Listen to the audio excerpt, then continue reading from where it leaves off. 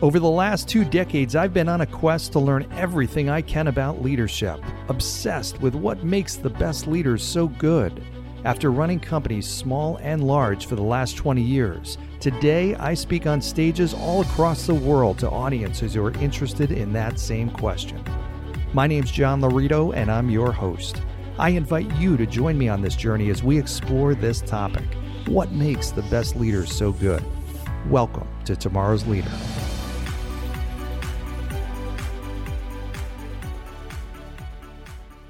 Today's episode of Tomorrow's Leader, where we dive deep on all things leader related to leading yourself and leading other people.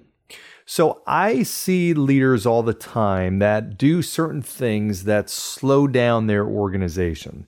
And I'm going to give you some examples here because I look at speed as everything. It's the most precious commodity we have in reality is time. And if we can shorten a time frame, use our time other ways and other places because we've shortened that time frame, we've now created more capacity to produce and deliver and provide impact.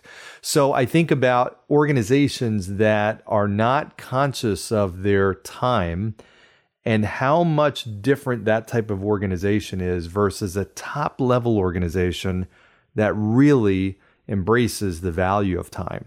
And there are things that leaders do. I see very, very successful leaders that unknowingly are doing things that are actually slowing their organization down. I have leaders scratching their heads saying, why can't we do things at a faster pace?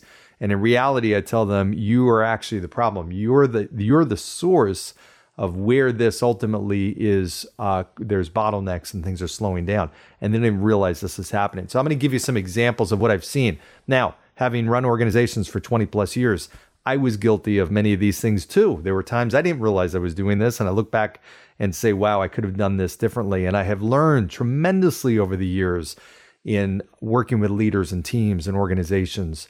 So here's the first thing that I think about. Who likes meetings? There are so many different meetings that take place in corporate America now and in businesses. And much of that time that's in meetings is wasted time. So I think about how much time our society wastes sitting in meetings that we don't need to be in. Either there are people that are in those meetings that don't need to be there, or we have meetings that are longer than they need to be, or meetings that are totally useless. The people that actually like meetings tend to be unproductive people.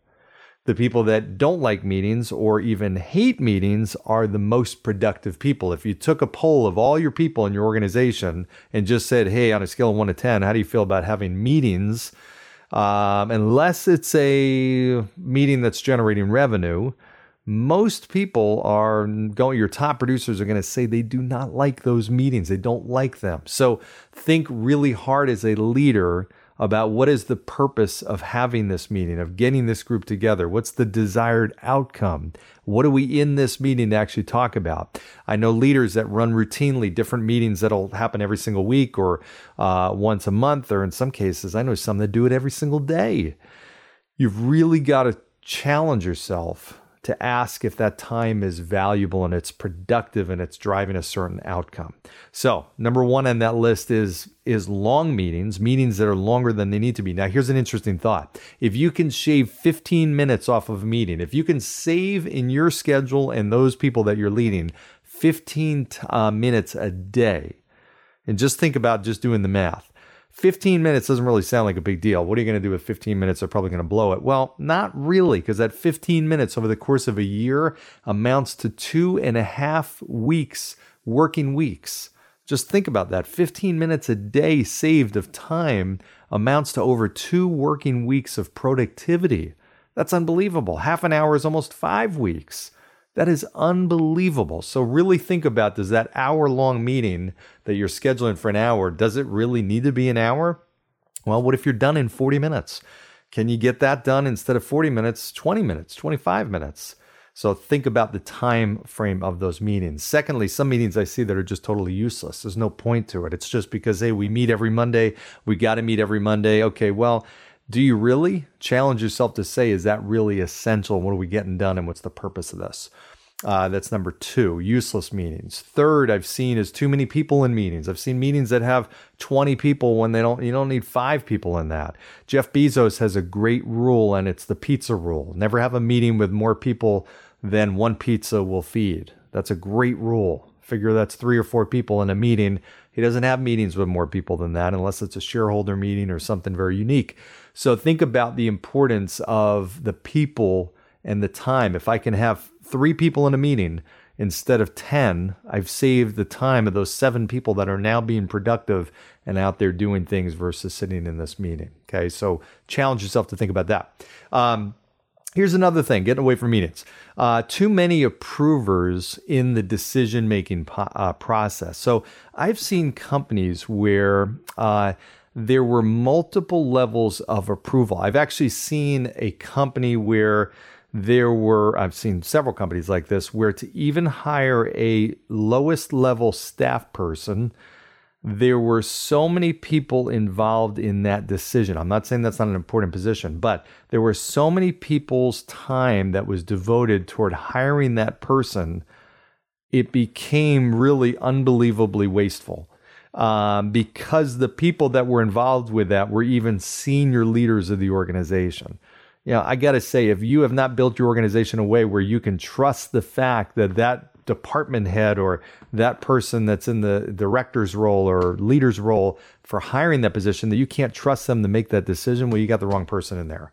So if you've got to go up 3 levels of chain of command to approve a base level position, that's a problem. I've seen organizations where to get a new marketing initiative or even a small thing done takes multiple layers of approval, and all that's going to do is drag out your process and waste time, endless hours, if not days and days and days of time. And time is money, as we know. Here's another one, number 5. No one to back up. So in other words, there's an organization, I'm thinking of one right now where I was in contact with trying to get something done, and I was the customer. So they were making money from my decision to work with them. And I could not make progress with this company. I couldn't get an answer because the person I was emailing apparently had some kind of personal issue, which I totally get, but was not responding to the email. I was only given this person's individual contact information, assuming that she was not responding for some other reason, and became agitated at that. And ultimately lost interest in dealing with the company. Well, she then followed up with me and said, I'm sorry, I've had all these personal stuff. I felt horrible, but I get it. But at the same point, it's that leader's job to make sure that if that person is out, somebody else is handling that, right? There's not just one go-to and everything rests on this one person. And if they're out, business stops. In this case, business came to a halt. We couldn't do anything because this one person was out. That's the leader's job to make sure that there's multiple people that can at least back up and your whole process and business doesn't stop if that one person is out. Here's another problem. Issue number 6. Not allowing decisions to be made. So this goes back to the multiple approvers of decisions and hiring decisions and whatnot. But when you have people in a certain role, you have to give them empowerment to make decisions. Otherwise, you don't have people that are leaders. You have people that are just merely order takers. When you have leaders in those positions, you have to empower them to make decisions, which also means as the leader of the organization, I've got to be okay with them making decisions that are wrong and us failing at times. And that's all part of success, is that's going to happen. But I have to, that's the only way I'm going to develop people that truly have ownership, is if I give them decision-making ability. If I, as the CEO of the company, am involved in every single decision, then I can only build a small organization. I can't scale it. It's impossible. Jeff Bezos is not involved in every decision in that organization. Number 7 is redundancies. I see many things in companies where, and this happens sometimes from a customer standpoint. Have you ever gone on a website and you fill that information and then you're connected with somebody and then you have to give them that information that you just gave on the website? Or you make a call to a company and you give them all your information and then they pass you off to another department and you got to give them all the information again. Very frustrating. Redundancies in process, redundancies in gathering information, redundancies in serving clients ultimately slows down process, slows down that organization. The last one is the leader being too involved in everything. And this ties in a little bit to what I was saying, but I see leaders that are those control freaks that want to know everything that's going on in the company, everything with every person. They want to be involved in every single raise decision, every bonus decision, hiring decision, firing decision, performance management, new decisions around product changes, service changes, marketing, IT, compliance. They want to be involved in every single aspect of everything.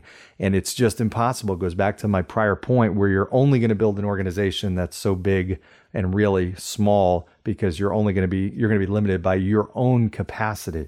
So as a great leader, you have to be willing to step back and empower those people and have your direct reports that are ultimately going to be the ones that are going to be hands-on and getting in deep. So in any event, just few things that I see leaders do that are slowing down organizations.